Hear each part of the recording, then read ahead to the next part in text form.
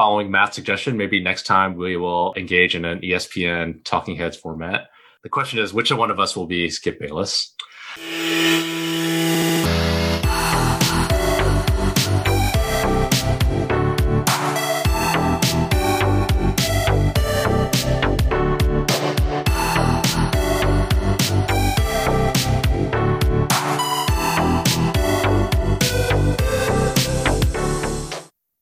This is Densely Speaking, Conversations about Cities, Economics, and Law. I'm Jeffrey Lynn. I'm an economist at the Federal Reserve Bank of Philadelphia.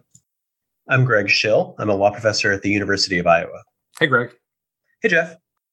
Today on the show, we're going to be talking about revitalizing older industrial cities. Our guests are Mac McComas and Matt Kahn. Mac McComas is Senior Program Manager at Johns Hopkins' 21st Century Cities Initiative, and Matt Kahn is Provost Professor of Economics at the University of Southern California. Together, they have a new book called Unlocking the Potential of Post-Industrial Cities. The book examines 6 older industrial central cities in the U.S. Northeast and Midwest: Baltimore, Cleveland, Detroit, Philadelphia, Pittsburgh, and St. Louis. These cities share similar histories of growth, migration, deindustrialization, and decline. The book explores the common set of challenges faced by these cities and the potential outlook for these cities. Welcome, Mac and Matt. Thanks. It's great to be here.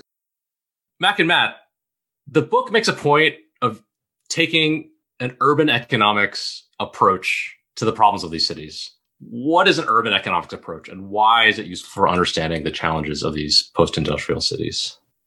Mac, let me start, but I'm going to be brief. So in any microeconomics approach, we focus on individual choice. When I teach and when I think about economics, I'm thinking about people. Mac lives in Baltimore. He's made a choice to live there. As of right now, I'm in Los Angeles. I've made a choice not to live there. Jeff, the 6 cities we discuss in our book compete against other cities to attract people and jobs. And so my view of the economic approach is to look at the incentives of individuals and firms to choose to locate and to spend their time in these 6 cities. And these 6 cities will be more likely to flourish if more people and more private sector jobs locate within the boundaries of these cities. And so as a microeconomist, I'm very interested in how these cities compete for talent, people, and jobs. And I'm interested in opportunity cost in the jargon of economics of what are people's other choices? How do Baltimore and St. Louis compare to Seattle and San Francisco? Mac, your thoughts? Yeah, the only thing I'll add to that is that I think bringing in some of the lessons that we do from the urban economics literature helps you think about how these investment decisions that people, businesses, government make in cities really impact everybody else in cities and will influence them to make different decisions based on the decision that they made. So what I'm hearing is the urban economics approach centers the incentives that affect individual decision-making.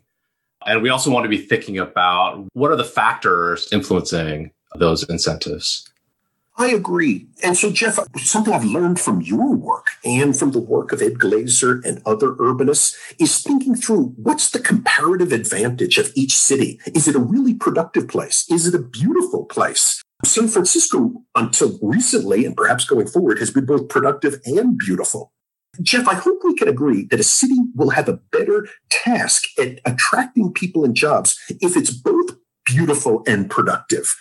And Mac and I explore in the book, when you lose your golden goose, when an area deindustrializes, how does it get its groove back? And what are the costs and benefits of competing on improving quality of life versus or competing on raising its productivity? Yeah, I'll add that while every city might want to be a San Francisco or New York City, they can't. So Baltimore, like Matt said, Baltimore has to build on its strengths. It has, despite the bad media attention it's gotten, it has a lot of strengths that it can build off of, but it shouldn't try to be New York. It shouldn't try to be San Francisco. So, Matt, can I ask you a question there? Why did you move to Baltimore? I've known you for 2 years, but we've never had the talk. You moved there 9 years ago. What brought you to Baltimore? Correct. Yeah, no, I've been in Baltimore for 9 years now, and I grew up on the East Coast, so I loved East Coast cities. So that was kind of my choice set that I was looking at. I grew up in Boston, which was a city that, as I was making my decision of where to move, was much more costly to live in than Baltimore. Just coming out of college, looking at a cheaper place to live. So all of this influenced my decision. And then you think about what Baltimore has going for it. It's got a great local music, food, art scene. It's quirky. I'm kind of a quirky guy. So that really drawed me in. And Mac, is there a certain 4-letter word called beer that is a key input in your life? They've got some really great breweries in this city. I'll say that much. I think I have one more question to follow up on this urban economics approach. I think for economists in our audience, it will be perfectly uncontroversial that people respond to incentives, and incentives are important for thinking about the behavior of people, but also the fortunes of places. What is the audience you're trying to reach? And what factors make you think that this sort of thinking may be undersupplied or underutilized, say, by local policymakers? Jeff, that's a great question. I, as you know, was trained at the University of Chicago in a Milton Friedman, Gary Becker tradition that capitalism gets us to the Pareto optimum, if I could throw out some more horrible jargon.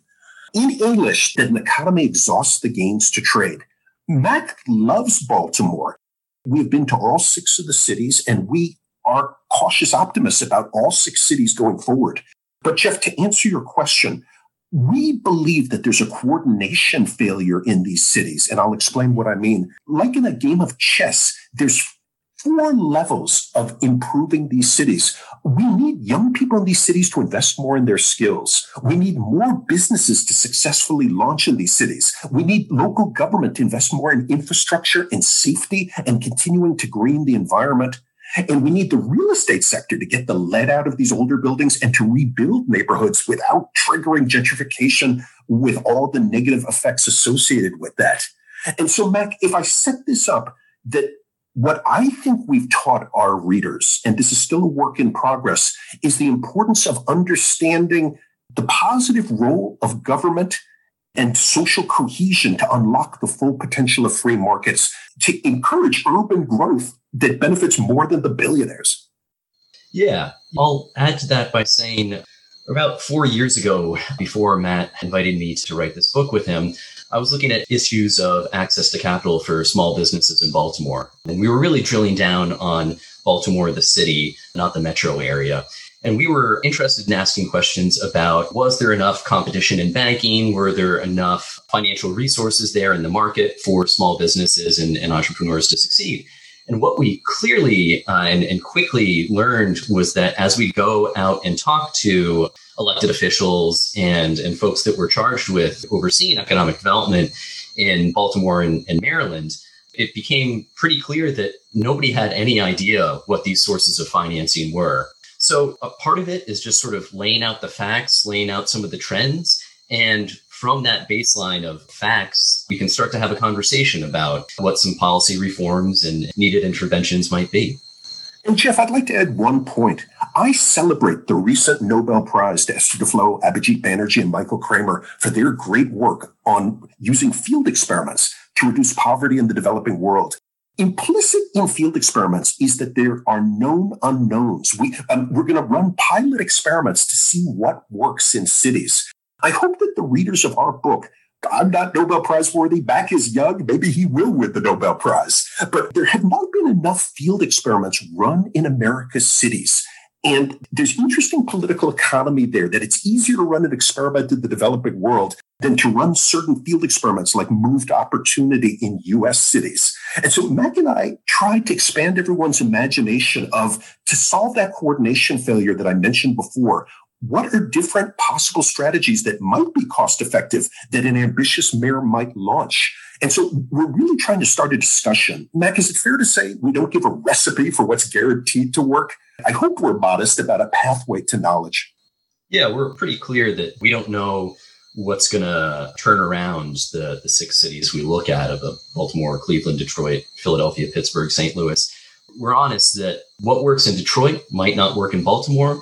What works in Philadelphia might not work in Pittsburgh, and that we don't have the answer. But we can, as you said, provide a pathway to knowledge. And Jeff, one point there. After the events of 2020, a city like Baltimore continues to have a murder challenge. And there's a question of what is the strategy crime is a deterrence to local quality of life and scares away tourists and scares away footloose people to other cities and to the suburbs. Post George Floyd, every urban police district has to do a better job respecting civil rights and providing street safety. And I think there's an open question in America's cities. How do we do that? What is the choice menu that the police chief in Baltimore can pursue? And what's politically palatable and what might be effective? And exploring this, I view, as crucial for improving quality of life in our six cities. I think there's a lot to dig in the book, and I think you've already kind of surveyed a lot of the main themes. If I could just restate one of them, the economics perspective here is to try to use our knowledge about what incentives people face to add leverage to policy interventions, right? To make policy interventions more effective. Why don't we start a little bit with some background? Because I think that might help ground the discussion a little bit. So what is it about these six cities that you guys found unifying in terms of the challenges that are being faced by these cities? So we started by looking at Baltimore just because that's where we are, Johns Hopkins University. That's where I've lived for 9 years. So I'm very familiar with a lot of the challenges that Baltimore faces. But we didn't want to just write a book about Baltimore. We really wanted to write a book about post-industrial cities in general. And some of the issues that we discuss are issues that all cities face. But in particular, these are older industrial cities. So where Baltimore and Cleveland and Detroit might struggle with a really old housing stock and 19th century industrial buildings, that might not be a problem in Phoenix, say. So they're all in sort of this Northeast or Rust Belt region of the US. They're all old. They've all seen population decline. They've all seen rising rates of poverty, violent crime. They've all had environmental issues. They've lost jobs, lost businesses. And so they sort of carry this common set of problems. And Mac, I would add to that racial segregation, that when we look at certain neighborhoods, especially in recent years, are either very white or very highly African American, that there continues to be racial segregation in these cities. Yeah, often when you overlay redlining maps with some of these maps of crime and, again, environmental issues, it's almost a perfect overlay. So there's a lot of history in these cities that they're still dealing with today. And Jeff, I'd add one more point. Coming back to some prominent work by Joe Giorco and Ed Glazer on durable capital and urban decline. When these cities hit their manufacturing peak in the 1950s and 60s, durable housing was built, but then the jobs left, leaving the durable housing. And then real estate prices fall as demand for housing declines. Population shrinks. Baltimore's lost 33% of its population over the last 50 years. And what happens in these cities is a little bit of a death spiral of rising share of people in poverty, 25% in Baltimore, declining home prices in many neighborhoods in these cities, and thus a declining tax base, giving the mayor less tax revenue to spend on redistribution and local infrastructure. And that is the basis of this poverty trap, which is not all bad news, but that's setting the stage. And so, Mac, did we cringe when we finished chapter 2 as we set the stage, or we knew we were going to pivot to more optimism out of that chapter? We wanted to be honest about the problems that these cities face, but this isn't necessarily news to anybody. So we didn't want to spend too much time on highlighting the bad. We wanted to highlight the potential, and that's why that's in the title of our book. This is interesting because the history highlights how these coordination problems can run both ways, right? The sort of deindustrialization of the mid-20th century kicked off this vicious cycle, right? Where one bad change begat another. And similarly, like your book highlights the problems of rebuilding some of these places, in that there's a lot of interdependence between different kinds of people or businesses or governments, right, in their investment decisions. We agree. And so one example are the anchor institutions like Case Western in Cleveland and Johns Hopkins. Matt, from your years at Hopkins, have there been times when Johns Hopkins as a university has grown more optimistic that as an anchor institution, it can help to make a big push? Yeah, I mean, you really saw that after the Freddie Gray unrest in Baltimore in 2015, where at first the university, but then they pulled in other large anchor institutions in the city, decided that they really wanted to put a lot of effort into moving some of their purchasing and hiring power into the city itself. So instead of buying ice cream from the cheapest vendor that they could find, they were going to source it locally. And they were going to provide incentives for different departments and units to hire locally, provide homeowning incentives for people to live and work near campuses. So they really doubled down on not just locating in Baltimore, but supporting businesses and people who are located there as well. I want to circle back to this microeconomic approach that you folks use as your point of departure. First, we're talking about a universe of 6 cities, which are Baltimore, Philadelphia, Cleveland, St. Louis, Detroit, which I grew up about an hour outside of Detroit, so I have thoughts on that, and Pittsburgh. So when thinking about these cities and population, how to attract people, in urban economics, there's this model of markets competing for laborers and consumers, and people sort of move to the optimal fit for them. We know that that model is stylized and that many people face barriers to moving or simply have a strong preference for remaining in situ, even if by some measures they would be better off moving. So I think it's important to bring out that we're talking about marginal deciders here. So people who might be persuaded to move, people who also would be persuaded to stay. These are all cities that have lost, as Matt noted, millions of people over the years collectively. When I was growing up in the 80s and 90s in Michigan, Detroit was obviously the big city, still is, biggest city in the state, but it had around 1 million people. And before then, it had around 2 million people. Population actually peaked around 1950, close to 2 million. And today it's got around 600,000. So it's actually shrunk by about 2/3 in the past half century or more, which is really striking. And a lot of those people who left the city, of course, moved to the suburbs just outside the city. And so I guess I have 2 questions here. One is about the role of transportation technology, specifically the car paired with the freeway, something I know that Jeff has written a lot about, and what the effect of that shock on these legacy cities and why it's different in these cities than in some other cities of a similar vintage that haven't had the same fate. And then 2, kind of what transportation does to the level of demand for a number of cities.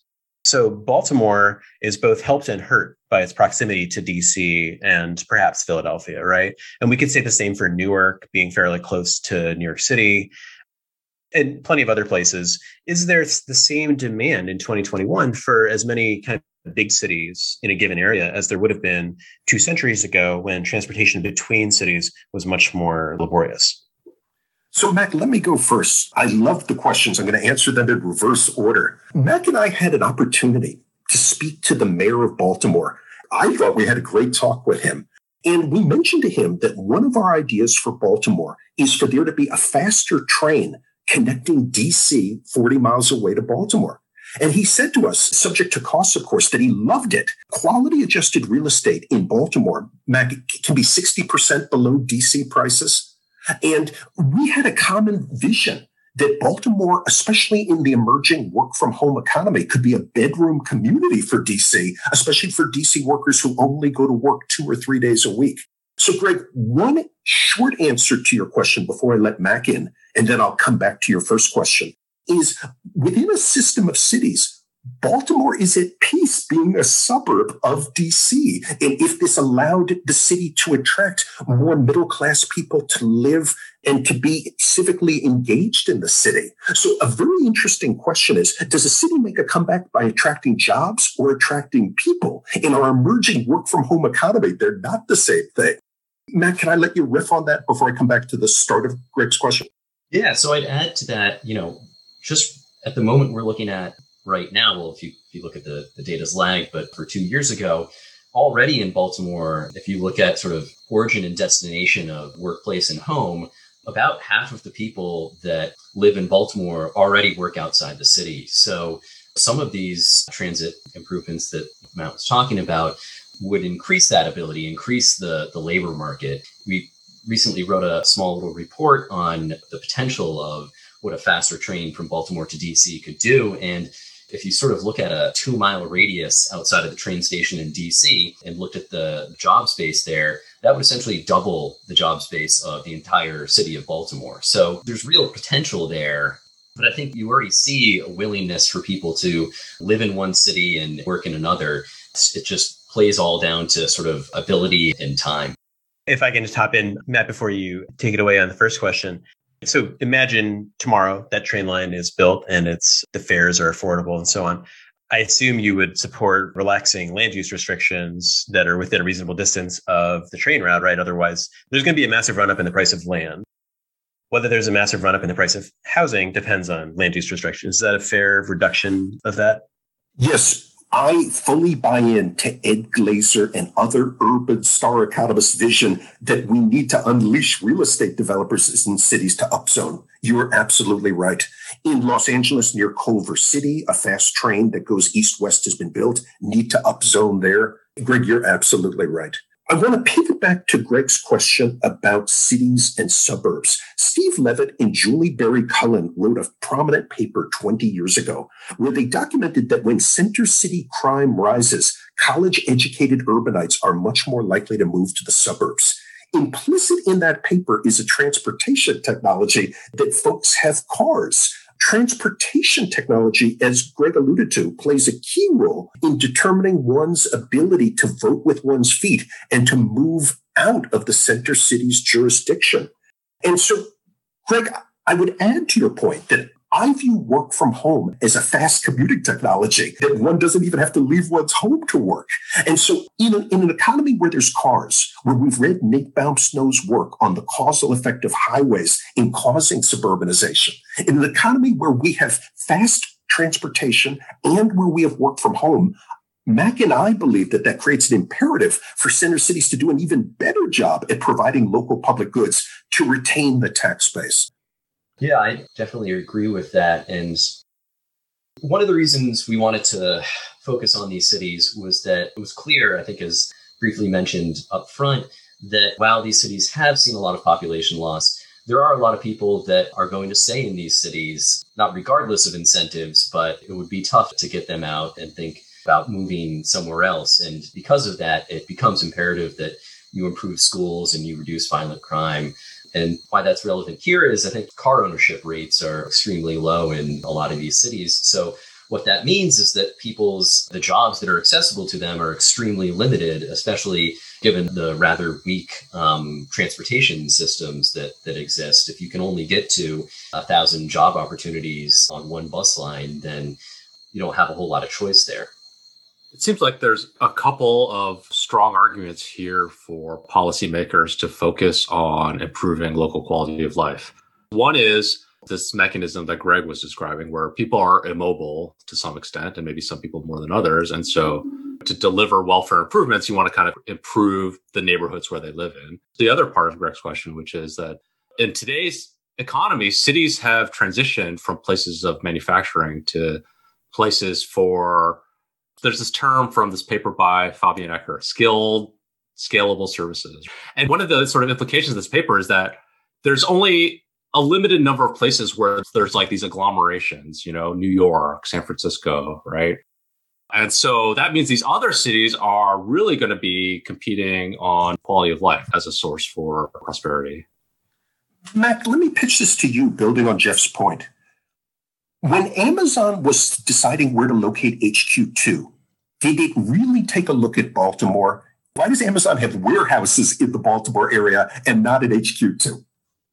Despite Baltimore being one of the many cities that offered a large incentive package to Amazon, I don't think it was any real surprise that they chose a place they would have gone anyway after that competition. And they have huge warehouses in Baltimore because Baltimore has a really expansive port. They do a lot of traffic there. They have train lines, and they have a lot of workers who are able to take these warehouse jobs who might have worked at, one of the steel mills that was in Baltimore City beforehand. But they didn't see it as a place where a bunch of young millennial techies necessarily want to live and work. People complain in Baltimore all the time that it has a horrible bicycle lane infrastructure. And you look at places like Portland and Seattle and San Francisco, and it's pretty different over there. I want to kind of go back to this question about coordination problems, which is such a central part of the book. One implication of a coordination problem might be that you might be able to solve it through a big push, right? A big investment by the government or by some other big developer, for example, or an institution to help coordinate all of these different actors, right? You can get real estate developers to join in, you can get the government to invest some stuff, and you can sort of like kick off this virtuous cycle. But I read the book as a little bit skeptical of that style of policy. I think that's fair. We have seen cities make a comeback. So, guys, I grew up in New York City in the 1970s. And if you had told my father in 1975 what New York would achieve under Mayor Bloomberg, he would have said that you were smoking some powerful marijuana. So some cities in recent years have made terrific comebacks. Matt, do you remember our discussion with a prominent Italian urban economist who did not think that the public sector growth would be the way? So, Jeff, we spoke with a prominent Italian urban economist who you know well, who I will not name, so we don't have a one-to-one function, who was skeptical of an enormous public sector push, Keynes almost putting money in bottles, that was the way to give everyone a job, to have the purchasing power to make the place make a comeback. Matt, did we wimp out about naming our favorite big push? Yeah, we went back and forth on whether this was something that we could propose as a serious idea. And what we came up against was just the fact that while some of these cities, you look at their budgets, they're operating in capital budgets, and they're in the billions. So if you look at Baltimore City's budget, it's the same as their annual budget. It's similar to T. Rowe Price.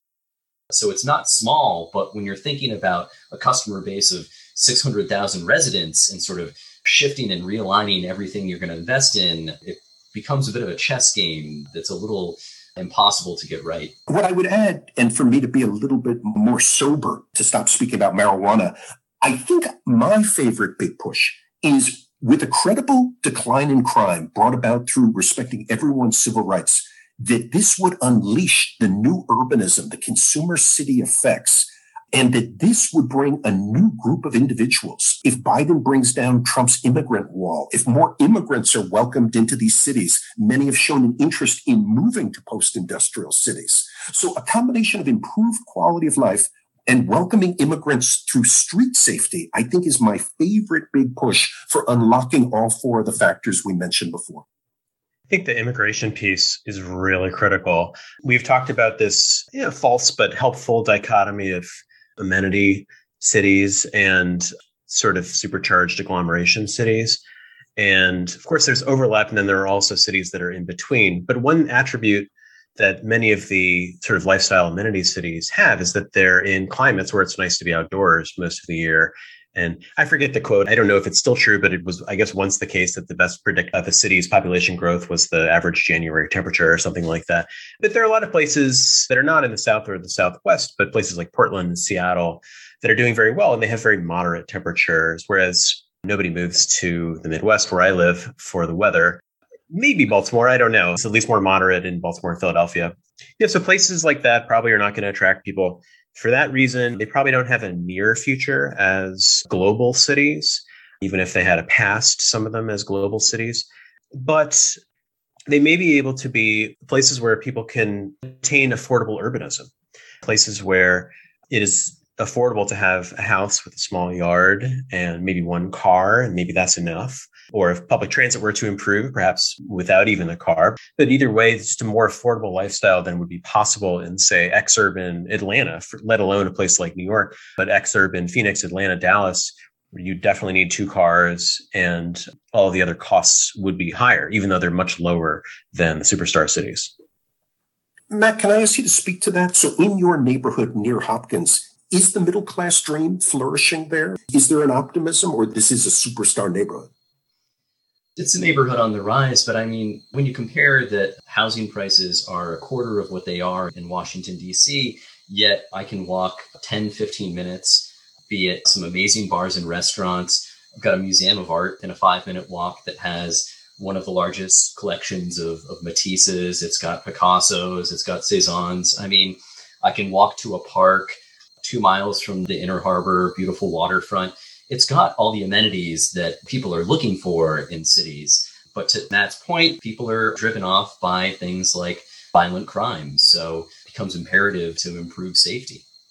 And Mac, to ask you a question there, we have had the chance to get to know Andre Perry. And can you bring out some of the themes of his work, of how successful African-American entrepreneurs, their revenues have suffered because of fears of crime? What do you view as some of the themes there relevant for our 6 cities? Yeah, so Andre Perry has this great, pretty recent study that looks at the relationship between Yelp reviews, the neighborhood that a business is located in, and revenue growth. And essentially what he finds is that similarly rated businesses that are in majority Black neighborhoods see less revenue growth than similarly rated businesses that are located in majority white neighborhoods. And it goes back to the old phrase, our ice is just as cold. These businesses are providing great services, but they're not seeing similar revenue growth. And in the conclusion of that piece, one of the things he looks at is, well, these are neighborhoods that have seen disinvestment. Their streetscapes are really not the same. And a lot of the decisions of governments about where to clean up sidewalks and repair infrastructure, and a lot of times these neighborhoods are the ones that get left behind. The city's Department of Planning did a analysis looking at where they were putting in their capital spending and found that majority white neighborhoods got twice the capital investment that majority Black neighborhoods did. Jeff, a question for you, building on what Mac was saying. In Baltimore, there's concern that the show The Wire has persistent effects of impacting people's perceptions. Jeff, would you believe a story, going back to Ken Arrow, of statistical discrimination when individuals don't know what is a crime level in a Black neighborhood? Does The Wire subconsciously jump into their head and they don't visit that store, and Andre Perry's unfortunate facts then emerge? So how can society rectify that? Because that's a tragedy if a quality business does not attract business because of stereotypes. That's a great question. I think the general idea here is the role of information and the role of expectations in investments, right? So I think one interesting idea that comes out of the research of Ingrid Ellen is that, and this also relates to Matt's discussion about the importance of crime and safety reduction. And so Ingrid Ellen has this paper with some co-authors looking at reductions in crime as an important precondition for sort of the recent increases in demand for central city living that we've seen in the last 20 years or so. And one interesting result that came out of her paper was that it was oftentimes existing residents of a metropolitan area who held on to older ideas of what safety conditions were in central city neighborhoods. And so if you actually looked at who are the kinds of people who were more responsive to current safety conditions, it was actually people moving from other cities into, say, Baltimore's of the world. And those people were actually making decisions that seem to correlate better with actual current conditions and less so with historical or stereotypical decisions. The other part where expectations seems to play an important role here in the development of central cities is in human capital or skill investments. And for example, so you cite a lot of Stephanie DeLuca's work surveying the expectations of young people in Baltimore. What did you learn from that work? So Stephanie DeLuca had some really great surveys that, again, were both before, after, and during the Freddie Gray unrest in 2015. And one of the big findings she had when she asked about teenagers and their experiences of that event and their thoughts on the future, she would ask them both, where do you see yourself in the future, but also, do you see yourself in Baltimore? And almost all of the youth that she interviewed said that they saw success as being able to get out of Baltimore. So it wasn't even a particular job that they saw as being successful, but in itself, the ability to leave the city was a marker of success, to say, I got out. You don't want to hear that as a booster of the city. And Mac, a simple human capital point. If young people think the local economy is booming, I think they're going to invest more in their skills if they want to stick around. So, Jeff, Mac and I are adherents of Chuck Mansky's worldview of expectations about if one doesn't fear crime, if one thinks one's going to live to age 50, and if one thinks that there is a job trajectory, we think that influences the choices that teenagers make. So, Jeff, I'm an adherent of the Gary Becker rational addiction approach, that teenagers are rational and forward-looking. And I realize at our age of behavioral economics, that might be a controversial claim. But expectations matter even more when folks are such shrewd chess players in planning out their future. Can we go maybe from the local to the hyperlocal here? So one city that is not in your group, but shares a lot of attributes with those that are, is Chicago. And Chicago is an interesting city, somewhat like Philadelphia. It has a core where real estate prices are very high. Whatever sort of social health metric you would want to look at, it rates very well. Educational attainment, poverty rates, infant mortality, life expectancy, what have you. There was an article in the New York Times comparing life expectancy in Streeterville in Chicago, which is right on the lake, where Northwestern Business and Law School are located, with, I think it was the Woodlawn neighborhood, which is just several miles south of the Loop. And something like a 30-year disparity. It was like you would live like 50% longer if you lived in Streeterville on average than Woodlawn. So I guess my question is, it's non-falsifiable to say that fear of crime isn't deterring people from living in Chicago because it's just so confounded by other factors. But if you were to look at sort of the success of Chicago, Chicago has been able to be successful, as you mentioned in the book, make a lot of progress and kind of make a significant transition from the industrial age to the information age, despite having extremely high levels of crime, which is not an endorsement of the status quo. That's bad. It would be better if crime were lower. But if you were kind of wondering why is Chicago successful and Baltimore less successful, crime is not an obvious reason. Crime levels are not an obvious reason. And maybe it's the distribution of crime, or maybe it's the fact that Chicago is such a big city that it has a large, more or less contiguous area where crime levels are low enough that people with options will choose to stay there. I think one could come up with various theories, but I'm wondering what your theory is and what that says about not tastes with regarding crime, which I share your view, Matt, that rational teenagers would choose to leave an area that is high in crime, and public policy should strive to reduce crime levels. But how does this work kind of below the municipal level? Greg, I love this question. Matt, let me go first. In our book, we cite both Raj Chetty's work and Jim Heckman's work. And as someone born in Chicago, who met my wife in Chicago, and my son is right now on the south side of Chicago taking an economics test. Greg, what fascinates me on the south side of Chicago is Brian Jacobs' work of when there were the Taylor homes in Chicago, economists doing great work on what is the consequences of growing up in hyper-segregated poverty. And a challenge that Brian Jacob and Eric Chin and others have documented. One more point that I would add, something that Mac and I don't settle, is Raj Chetty's solution to reducing poverty in cities is many more vouchers, an expansion of the Move to Opportunity program. And I support that. Urban economists worry that there can be general equilibrium effects, just as there was opposition to busing in the late 60s and early 70s. Would an unintended consequence of the greatly expanding a voucher program be middle-class pushback in those areas where the poor move? I hope we don't live in that world. Jim Heckman, in evaluating Raj Chetty's work, has said, of course, neighborhoods matter, but what really matters is the family. And so there's a very interesting tension going on in economics right now between two superstars, Raj Chetty and Jim Heckman, on we all have the same goal, that young people achieve their full potential. But urban economists and labor economists are debating how much of this is due to what goes on within the family versus how much it is what goes on within a neighborhood. And of course, there's synergies between the two. Mac, can I let you in to my non sequitur? Yeah, I think picking up on what you said, Greg, that at least looking at cities like Baltimore and Detroit, there are significant areas of the city that are whole blocks completely abandoned, rows of housing that have been demolished because nobody wants to live there anymore. So if you look at the levels of concentration of poverty and of violence in some of the sections of the cities that we're looking at. They're extreme. But then, at the same time, you go down by the Inner Harbor in Baltimore and there are multi-million-dollar condos. It's a small part of one and sort of a very concentrated bad part of another.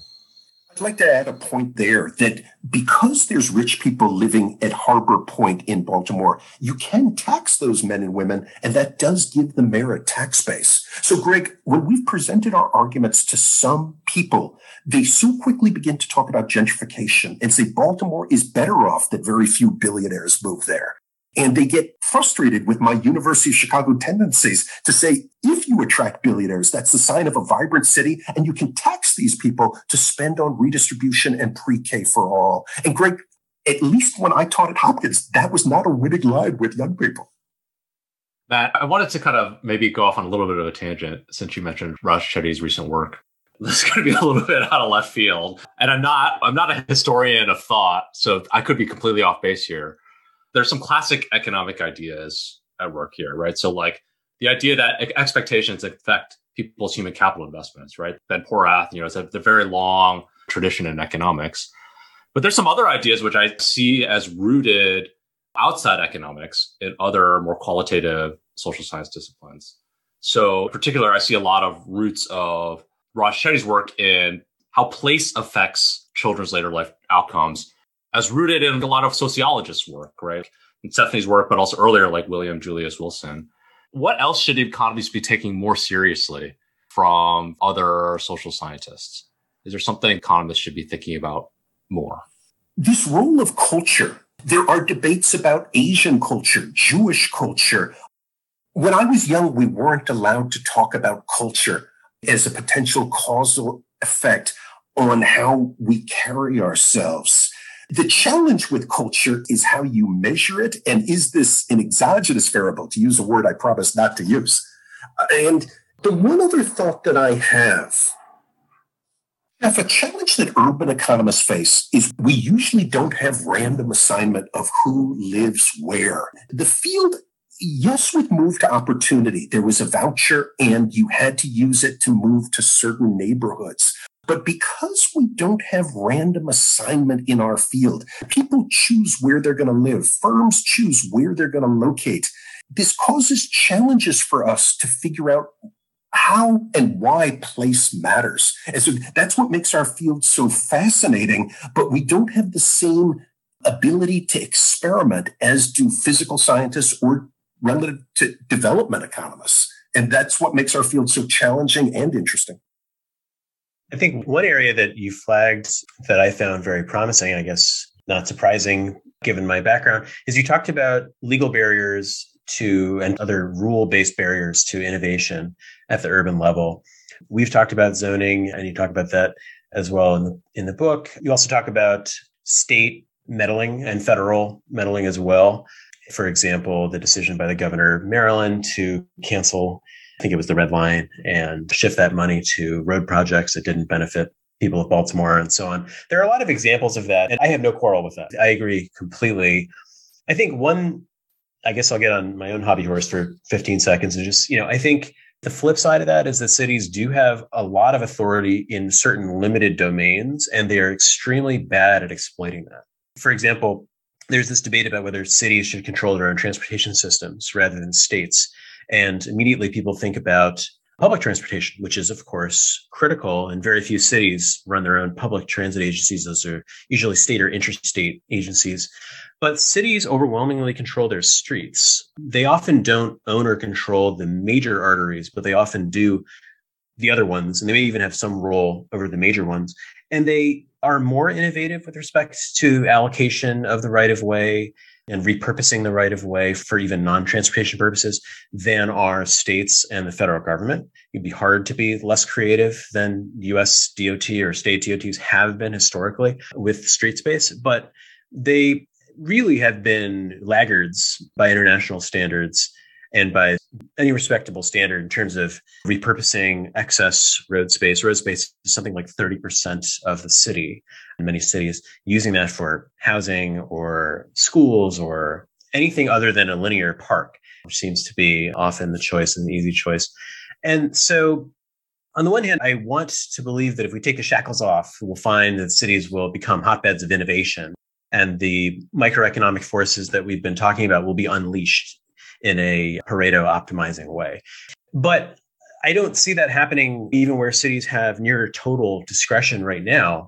And so I don't know where that leaves me. I still want them to experiment more. I still think a lot of those restrictions are really harmful, but it doesn't leave me optimistic that that's going to really move the needle. Any thoughts on that? So, Mac, building on that, given that we are cautious optimists, have you seen signs in Baltimore of, as the local economy has faced greater challenges, have they followed Ed Glazer's advice and have thought about ways to change occupational licensing and to remove certain barriers to unleash entrepreneurs? What good news stories do we have, and do they generalize? Yeah, so I'll start by answering that and then building on what Greg was saying. So a great story from Baltimore is that in 2017, the city did the first major rewrite of its zoning code in decades. And one of the things that this sort of unleashed the potential for was you had these corner store properties where after the riots of the 1960s, the city zoned out commercial use of those spaces. And so you had these just underutilized corner properties that they allowed for residences to be in sort of residential neighborhoods, but nobody wants to live in an awkward building that was designed to be a corner store. So finally, in 2017, the city allowed for these spaces to be rezoned as commercial and mixed use and to allow retail and other commercial uses to be in residential neighborhoods. And I've slowly over the past 3-4 years seen these long vacant places around the city get reactivated and businesses popping up in them. But going back to your point, Greg, about how cities have a large discretion over things like right of way for businesses, I think what the pandemic did was allow businesses to do a little experimenting with that, with closing down streets like you saw in New York City and in some cases in Baltimore. And so now, because they got a little taste of it and because businesses and people loved it, they're starting to say, well, do we really need these stringent right of way and licensing to have for a restaurant to put out 10 chairs on the sidewalk? And so because they got a taste of it, of experimenting with it, there's starting to be a real appetite for it. If I could ask you a question here, one thing that Mac and I have discussed on many occasions is the 6 cities we study, and let's just do Baltimore. The governor of Baltimore, Larry Hogan, is a suburban Republican. And I have sometimes wondered whether it helps him to have the mayor of Baltimore as his foil.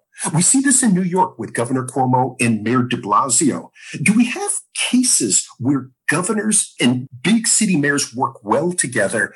Is there enough urban scholarship on coordinating state and local? When are they rivals versus when are they coordinating? And is that a field that merits new work? Because I claim that our 6 cities have suffered in many cases because of ongoing fights between an urban mayor and a suburban Republican median voter Republican governor.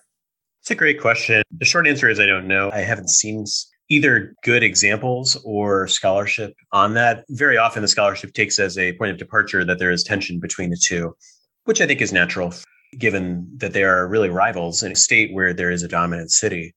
The mayor of that city will be a statewide household name, more or less. So I don't know. I think one way, just thinking historically here, one vehicle for bridging that difference of interest is just enormous projects that unite the city physically with other parts of the state, like building a canal or a railroad or something like that.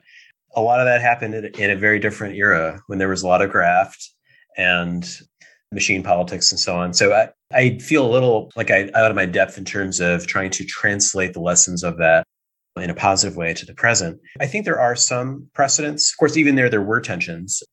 What I maybe take from that is just finding concrete ways for people with divergent interests to work together, notwithstanding those differences. Mac, I'm going to come back to your allusion to some of the policy experimentation that's been done in the last year in response to COVID as a segue into the outlook for these cities. What makes you optimistic about the potential of these post-industrial cities? So picking up on something that Matt mentioned earlier, I think work from home really does present a great opportunity for these cities. Again, you look at Baltimore, I have a lot of friends who have tried to live in Baltimore and work in DC. and that daily commute was just too much for them. But suddenly you're only doing that 2 or 3 times a week, even without an express train. That becomes much more feasible. So I think it's going to open up options for people to reconsider some of these cities in a different light where they might not have beforehand. And also think about moving back to Baltimore. They had grown up here and they have family connections here. I think you saw a lot of that during the pandemic. And Jeff, I would add to that each of the 6 cities is along some great water. And you and I have had many discussions over the years, back to my Green Cities work, of this fundamental role of amenities. And so this synergy between green cities and safe cities and affordable cities, I think opens up a real sweet spot for these cities. And I can tell a personal story. My New York City mommy visited me in Baltimore. She had not been in Baltimore for 50 years. When my mommy showed up, I picked her up from the Amtrak station. I didn't bug back. And my mom and I walked in the Inner Harbor, and she turned to me and said, "Matthew, it's just like San Francisco." And I said, "Yes, Mom, it's just like San Francisco." And so, Jeff, Baltimore's an experience good. And just as Star Wars was, just as work from home is. And so my mother was sold. Oh, that's great. Is there any final takeaways that you want to make sure that our listeners get from this podcast? So, Mac, I have a question for you. What's the biggest weakness of our book? We've been strutting around saying this is a serious book. What do you hate about our book? Well, something that people have nailed us on when we talk about it is that we say too much that we don't know what the right answer is. I think there certainly are things, and we've talked about them today a little bit, but that we don't get into specifics about things that cities should try. And I think that's, in some cases, in a lot of our work, I'm hesitant to say that the city of Baltimore should do this. But if you don't do that, you kind of risk coming off unenthusiastic and too modest. So I think we could make some bigger, bolder statements about specific policies and interventions that these cities should try. And Jeff, a final example there, because you asked us at the start, what does it mean to embrace the urban economics approach? The president of Johns Hopkins, Ron Daniels, sees Silicon Valley succeed in San Francisco, sees the tech hub in Boston, and wants to build a biotech cluster in Baltimore, just as Pittsburgh has a robotics cluster. Matt, can you briefly tell our tale of 2 cities of whether Baltimore can launch a kick-ass biotech cluster and what we're worried about? Yeah, so something that Baltimore definitely has going for it, and that going back to why we're optimistic about it, is it has these great biotech startups coming out of Johns Hopkins. And again, thinking about coming out of the pandemic, biotech and pharmaceutical research is going to be increasingly important. But at the same time, Baltimore suffers because it doesn't really have a history of being a biotech hub. It lacks a lot of the wet lab space and sort of real estate base. It doesn't have the business manager experience that the Bay Area might have. So what you see is you see businesses starting up here, but as soon as they need large sources of investment capital, they'll go to a Boston or a San Francisco just because that's where the action is. It's a concern about, does Baltimore become a farm team where successful companies end up leaving? Great questions. Great to have you guys on. Thanks, Mac McComas and Matt Kahn, for joining us. The book is Unlocking the Potential of Post-Industrial Cities. So now's the time where we do our appendices. So these are recommendations for our listeners. Mac, why don't you start? What's your appendix for this week? Yeah, so podcast I've been listening to a lot lately is Probable Causation, which is a podcast on economics of crime and law, hosted by Jennifer Doliak, who's an associate professor of economics at Texas A&M. And she has a lot of really great shows and topics, but 2 ones I want to highlight to show sort of the depth and breadth of this issue is that there's a less serious one on the scale where she has an episode with Jason Lindo that looks at the effects of violent media on crime. And he looks at televised UFC fighting, and he finds evidence of an incapacitation effect. The other episode I really like is with Stephen Billings at UC Boulder, where they discuss childhood lead poisoning and crime. And this is a topic that Matt and I are very interested in, and especially in the context of the 6 cities we look at in our book. That's a great recommendation, Mac. And I love Steve's work on lead. I think it's super important. Matt, do you have an appendix for this week? I only listen to NBA podcasts.